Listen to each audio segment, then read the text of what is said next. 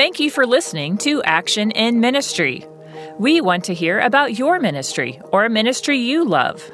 Text the word ACTION to 484848, and a producer will contact you for your idea. Picture yourself walking into a hometown bakery. You open the door, and the aroma of freshly baked bread, warm cinnamon rolls, and scones have your taste buds ready to sample a bite of baked goodness. Now, picture a truck being loaded with those items to supply local food pantries, and those working at the bakery earning a paycheck to get and keep themselves off the street.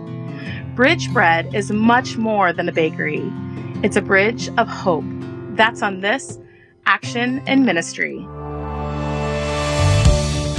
Inspiring you to be the hands. Empowering you to be the feet. Strengthening you to be the heart of Christ for others.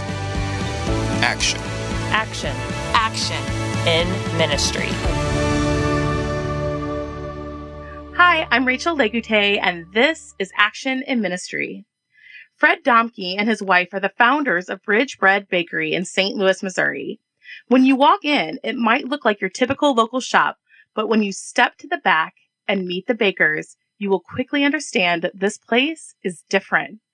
Fred, I'm so excited to hear your story. Thanks for joining us today. Well, thank you, Rachel. I'm glad to be here. I'm always happy to share the story of hope in the baking. Well, we are very excited to hear it. We know that Bridge Bread Bakery isn't your typical bakery. What makes it different? Bridge Bread Bakery is a social enterprise, and by that I mean it puts people first. We don't have profits. Not all social enterprises are nonprofit, but we are a nonprofit. And our purpose is not to make money for shareholders because we don't have any. Our purpose is to do some social good. And the social good that we do is to take folks that are experiencing homelessness and give them a shot to lift themselves up by their own bootstraps by learning how to make bread and work in an environment that is supportive, that has some understanding of where they're coming from. And we have been pretty successful at doing that. And it's been a real rewarding experience. Well, this sounds like an incredible story. How long has Bridge Bread Bakery been around? When did you guys start? We started on the weekend of Labor Day in 2011. So we're coming up on 9 years. And we started in a daytime homeless shelter, sort of a soup kitchen, served 3 meals and gave a place for people to get out of the weather, and progressed from being essentially a rogue operation. I can go into that a little bit if you'd like, to being a program of that shelter, to being a completely independent organization. So we've been a completely independent organization now for, I guess, about 3.5 years. Well, a lot of times when people choose to start a business, they are in it to make a profit, and you put people first. What made you decide that this was the path that you wanted to take? Well, that's kind of an intriguing story. I do have a history on and off of being entrepreneurial. I spent most of my adult life working in technology, not baking, and not retail. And my wife was a banker, actually with a large bank. And we were interested in doing something to help people, and had begun volunteering at a shelter called The Bridge, or Bridge Outreach, down on 16th and Olive. We would go once a month and make dinner and serve dinner. And one week I was down there, and we made dinner, and I was the guy that was handing trays out to folks. And while I was handing trays out to folks, I was thinking about sermon from Sunday where they were talking about where Jesus said, when you take care of the least of these, you're taking care of me. I'm paraphrasing badly. I was thinking how awesome it is to have the opportunity to serve my Lord. And I was handing out trays to hungry people. And this one guy in the line was a good looking young black man with blue-green eyes. He came up and took his tray and said, "Bless you." And a lot of them say, "Bless you." And then I looked at his shirt, and his shirt had a slogan on it. It said, "Here I am." And every time I say that, I get goosebumps because when I read that, I grabbed Sharon's arm and I said, "That's him. We just served Jesus." And it grabbed my heart. So we determined that if we were going to try to do something that was going to be trying to make the world a better place to be, was going to be something that was going to help folks experiencing homelessness.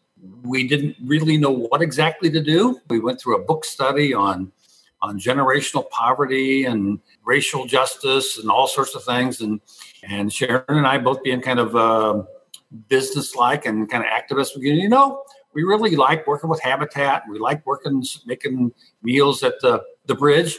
But those are things that people do to make people experiencing homelessness less miserable.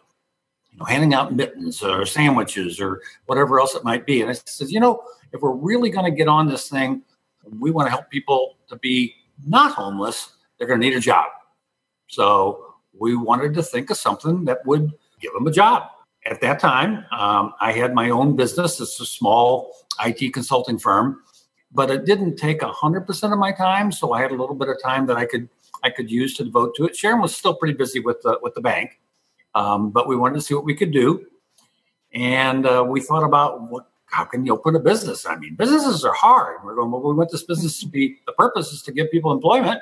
And people that we're going to be trying to employ are folks that have lost their jobs and may not have any recent work experience or particularly marketable skills and transportation, all sorts of problems. So what can they do? And then one weekend, my wife went out of town for a girls' weekend with her sorority sisters from college. Plus, she was gone. I was bored. And in my house, I'm the cook. And I had never made bread. So I Googled it, went to Schnucks, got some flour and some yeast, and came home. And I made 2 not good loaves of bread. As a matter of fact, you could probably say they were crummy. That's a joke.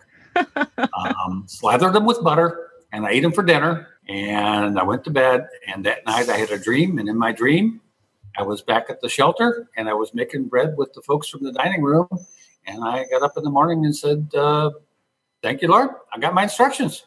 Sharon came home. I told her the plan. And we went the very next week to the shelter with some friends from church. Asked the guy running the kitchen if we could borrow the kitchen. We had no permission. We had no permits. We had no licenses. We had nothing but a good idea. And we got some folks from the dining room. We made some bread and we paid them. And then we went and we sold the loaves at my church.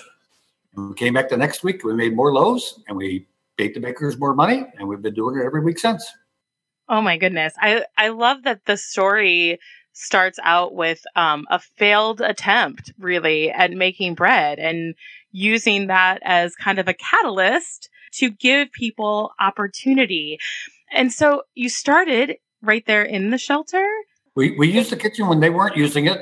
They did 3 meals a day, Monday through Thursday, 2 meals on Friday. And then the church that the shelter was in the building of the church. It wasn't part of the church. It rented the space, kind of took over the building Friday night, Saturday, and Sunday.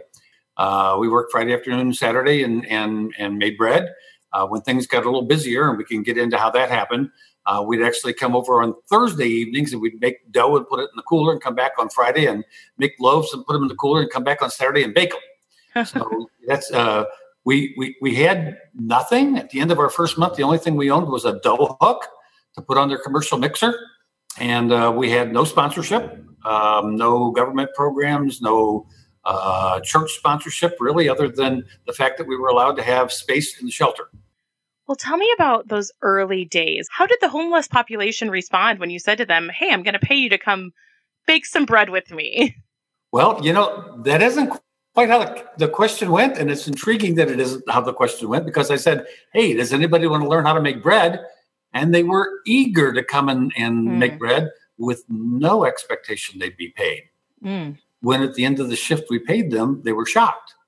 What that says, that I think is important, is that folks experiencing homelessness are far from lazy. They are eager to do work. And when the bridge needed to have the floors mopped or the tables washed or any of these other things, they had many, many, many guests that were just eager to do something that was useful, because they didn't like having nothing to do any better than you and I do.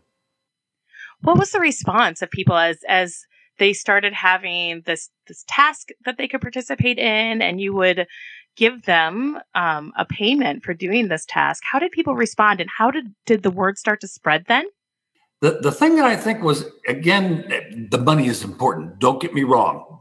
But early on, when we were doing maybe 8, 12, 14 hours a week, and we were paying a little bit over minimum wage, we weren't giving them enough money to really change their lives. And it took us a while to figure that out, that we could continue doing that as long as we left the amount of work and the compensation levels where they were.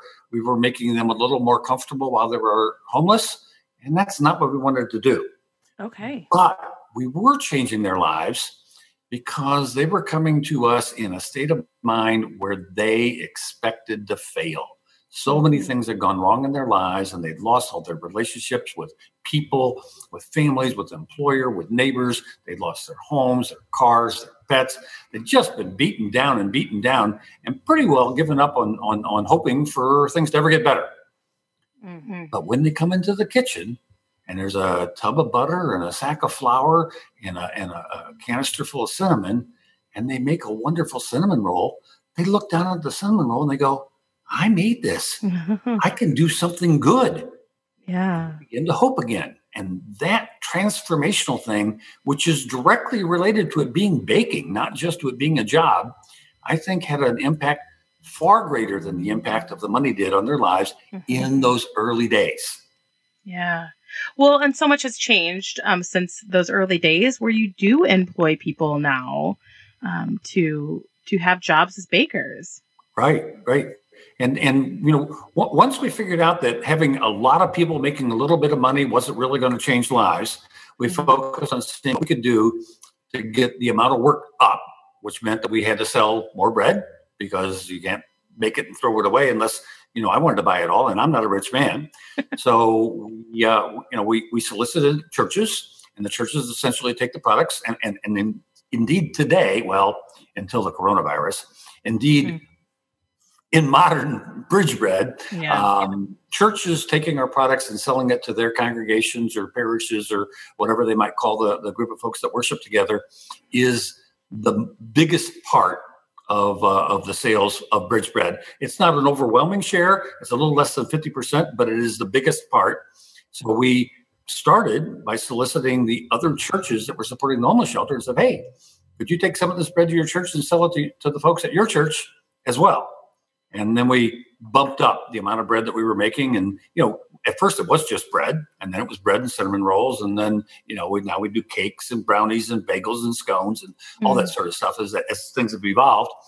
But we got it to where we had enough work that people could be getting 20 or 30, sometimes even in the busy parts of the year, 40 or more than 40 hours a week.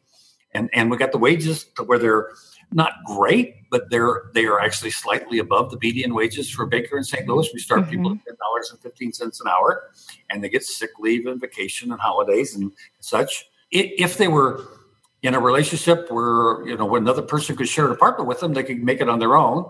If they weren't, they probably need to get into an affordable housing program of some sort. And we help them with referrals to things like that. But our bakers started getting housed. And as they started getting housed, they started rebuilding their relationships with people, with family and friends, and going back to church. And once they started feeling good about themselves, they were willing to kind of share themselves with others. And I think that was another really important step. As a matter of fact, knowing when people end up on the street that not even their family had a place for them is a really hard thing to think about. But somehow people experiencing homelessness often blame themselves rather than blaming their family that they were on the street, even though the family may have had a warm home. And they aren't able to get back into a relationship with their families until they feel good about themselves. And that tends to be kind of the sign that somebody is pretty much fully recovered. When they come and they bring mom by or their sister, or they got the kids for the weekend or whatever it might be, then we know that they're really pretty much back on track. How do you and your wife fit into the whole greater scheme of your organization?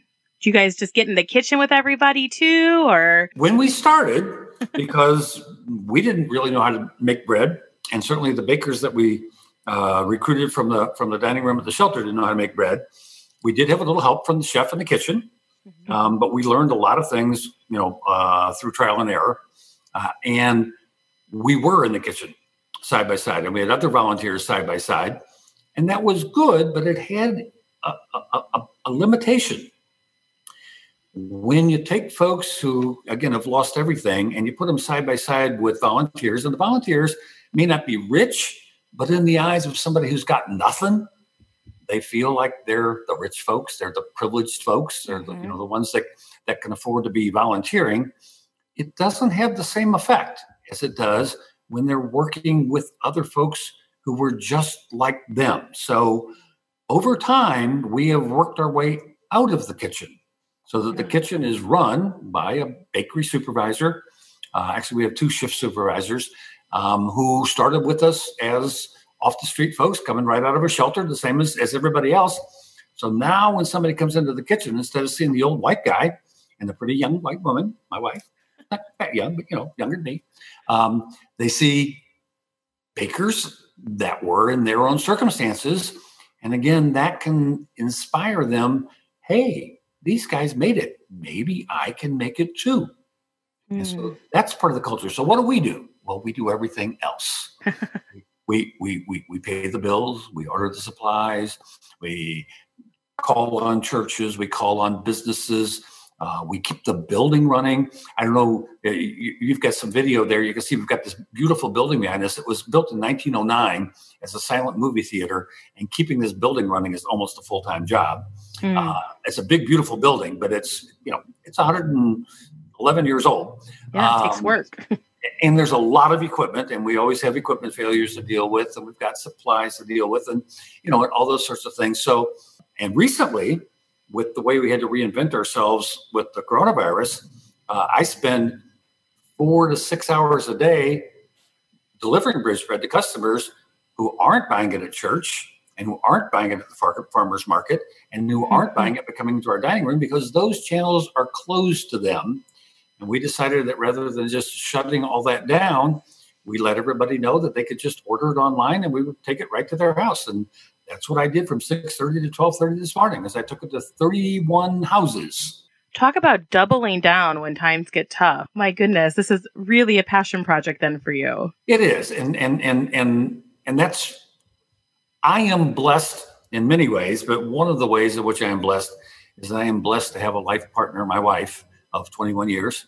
I am blessed to have a life partner who shares my passion and can do this with me, because I don't think it could work any other way. So this is very much of a team effort. And Sharon and I are that, maybe not that unusual, but not all that common either. We're that couple that can work side by side 24 hours a day, 7 days a week, and we get along just fine. Well, that is lovely to have somebody in the trenches with you in the middle of, I'm sure there are not like all easy days that you face too when you are working on this project. What are some of the struggles that you run into working with the homeless population, working in an older building? What kind of things try to trip you up and slow you down? First off, I would say that we not only didn't know how to make bread when we started, we really didn't understand homelessness. One of the questions that I often ask when I discuss this with people is, lack of a job, or a divorce, or I've had them say, well, they were venture capitalists and they lost their business. That's probably not very common. Mental illness, addiction, and all these things. And I go, yes, and yes, but people that have experienced all those things often don't become homeless. Why is that? They don't become homeless because they've got the support and the resources to see them through a life crisis. People become homeless when ordinary people face ordinary crises, but they don't have the resources to see them through. I didn't figure that out until we've been doing this for about 4.5, 5 years. At first, I thought it was like a lot of people. I thought a lot of it was mental illness and addiction. It turns out that's no more common in the population experiencing homelessness than it is in the general population. I thought, and they told me it was relationship breakups. Well, that's true. Relationship breakups are often a precipitating event. I got divorced. I didn't become homeless. When Daryl got divorced, he did become homeless because he didn't have enough resources on his own to continue to stay housed. Daryl was one of our bakers. He was actually with us for 7 years. And learning that and understanding where they're coming from was really important in order for me to have an authentic relationship with them. I had to understand that when they never saved money for tomorrow, they were doing the smart thing. I go, what? I mean, when they would spend money on a $3 bus pass instead of saving it up for a $70 bus pass, I go, why are you doing this? The answer became crisply clear. When you're sleeping on the streets or you're sleeping in a shelter, when you lie down to sleep at night and you get money in your pocket, you wake up with an empty pocket. There's no point in trying to hold on to the money. Yeah. Not until your life is stabilized. And when their lives are stabilized, they're great at holding on to the money. They're doing a good job. So I had to understand them was the first struggle. And so I was really frustrated when I saw things that I didn't understand. And as I came to understand them, it was me that needed to change. And I have. But there were things where we've lost people back to an addiction. We've lost people back to mental illness. We've lost people back to a bad attitude, but not very often. We've got a success rate that's well over 2/3 of all the bakers that have ever been with us, and there haven't been that many because our turnover is low. About 2/3 are today housed and employed. So, we're doing well, but it breaks our hearts when somebody can't make it. And most of the time, it isn't that somebody makes it as a bridge bread baker and they get on track and then they backslide. It's that they didn't stick with it long enough to get back on track. And so that's really, really, really rare for somebody to get on track and then to fall off.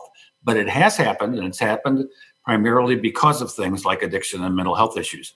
We struggle with that. And it's happened a few times, and it breaks our hearts. We had to struggle quite a bit when we found out that we couldn't sell bread at churches, and we couldn't sell bread at the farmer's market, and we couldn't sell bread on the food truck, and we couldn't sell bread in our dining room, and we couldn't sell bread to the hotel for events because they all went away with the coronavirus. But we sang the chorus from the Chumbawamba song, I get knocked down, but I get up again, and you're never going to keep me down. We came right back at it. And we're making lots and lots and lots of bread. And we have people who are donating the money to us to pay for the bread. And then we donate the bread to food pantries. And the food pantries are eating it up. That's a pun, too. They love the bread. And they'll take just about all we can give them. And there's lots more pantries we can go to. So that's been a really successful thing to do. Part of it, and then the bridge bread delivery has also been really successful. I think sometimes people who are experiencing homelessness and they find themselves in this position maybe are unseen by society at times. It's easy for us who are not experiencing this homelessness, it's easy to maybe not see that and see the struggles and the plight of those who aren't housed. And you tell us so much about what you've learned working with people in that situation. Have you seen people go through that whole journey of really finding a way to get out of the situation that they're in because of the resources that you're offering? Do you have any journeys that you've seen people go on that you could share with us?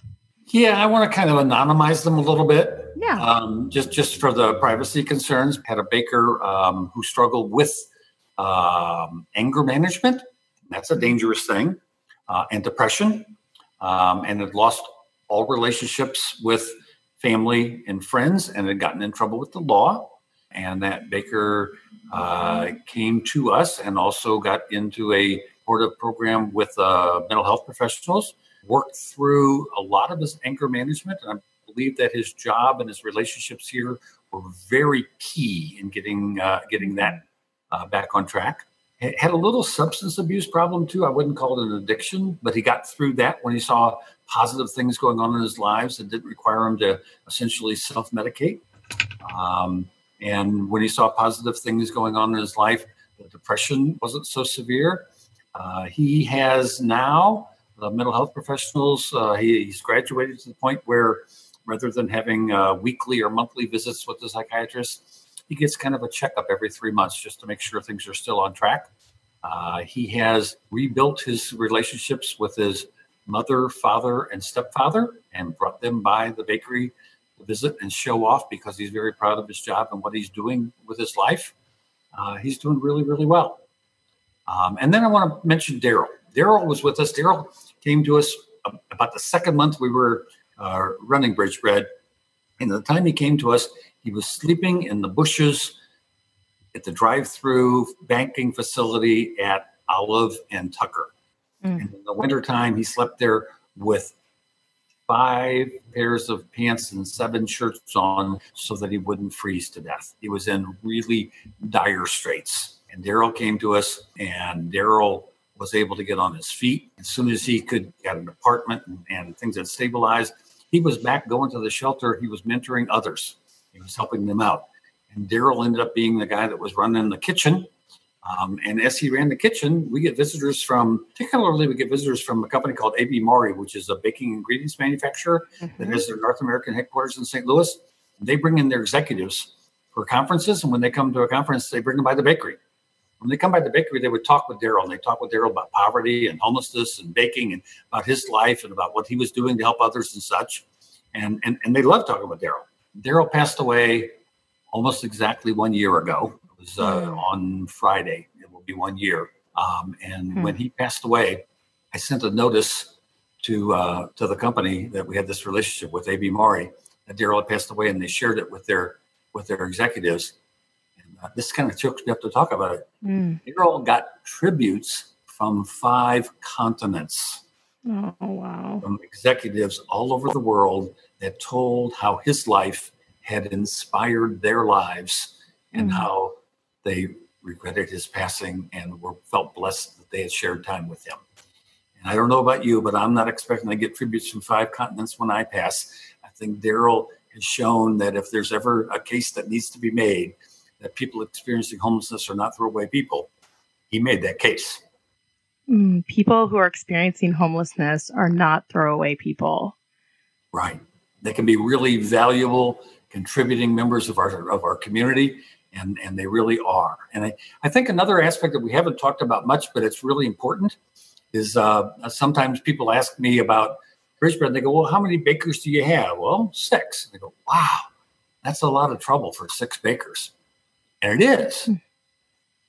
But what we're doing here is that the bakers, through their courageous lives and getting back on track and being people like Daryl and the other bakers that have shown an example to the world that they can be valuable and contributing members, we're changing the world because we're changing the perceptions of people. We're going out and we're talking to school children. We're going out to churches. We're getting on podcasts with Lutheran Hour Ministries where we can tell the world.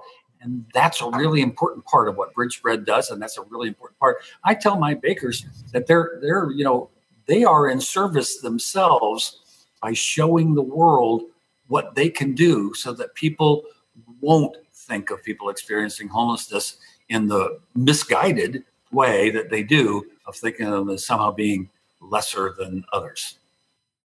Fred, the bakery is obviously a social cause, but it's more than that for you and your wife. It's really a ministry. Can you tell me how that really evolved for you?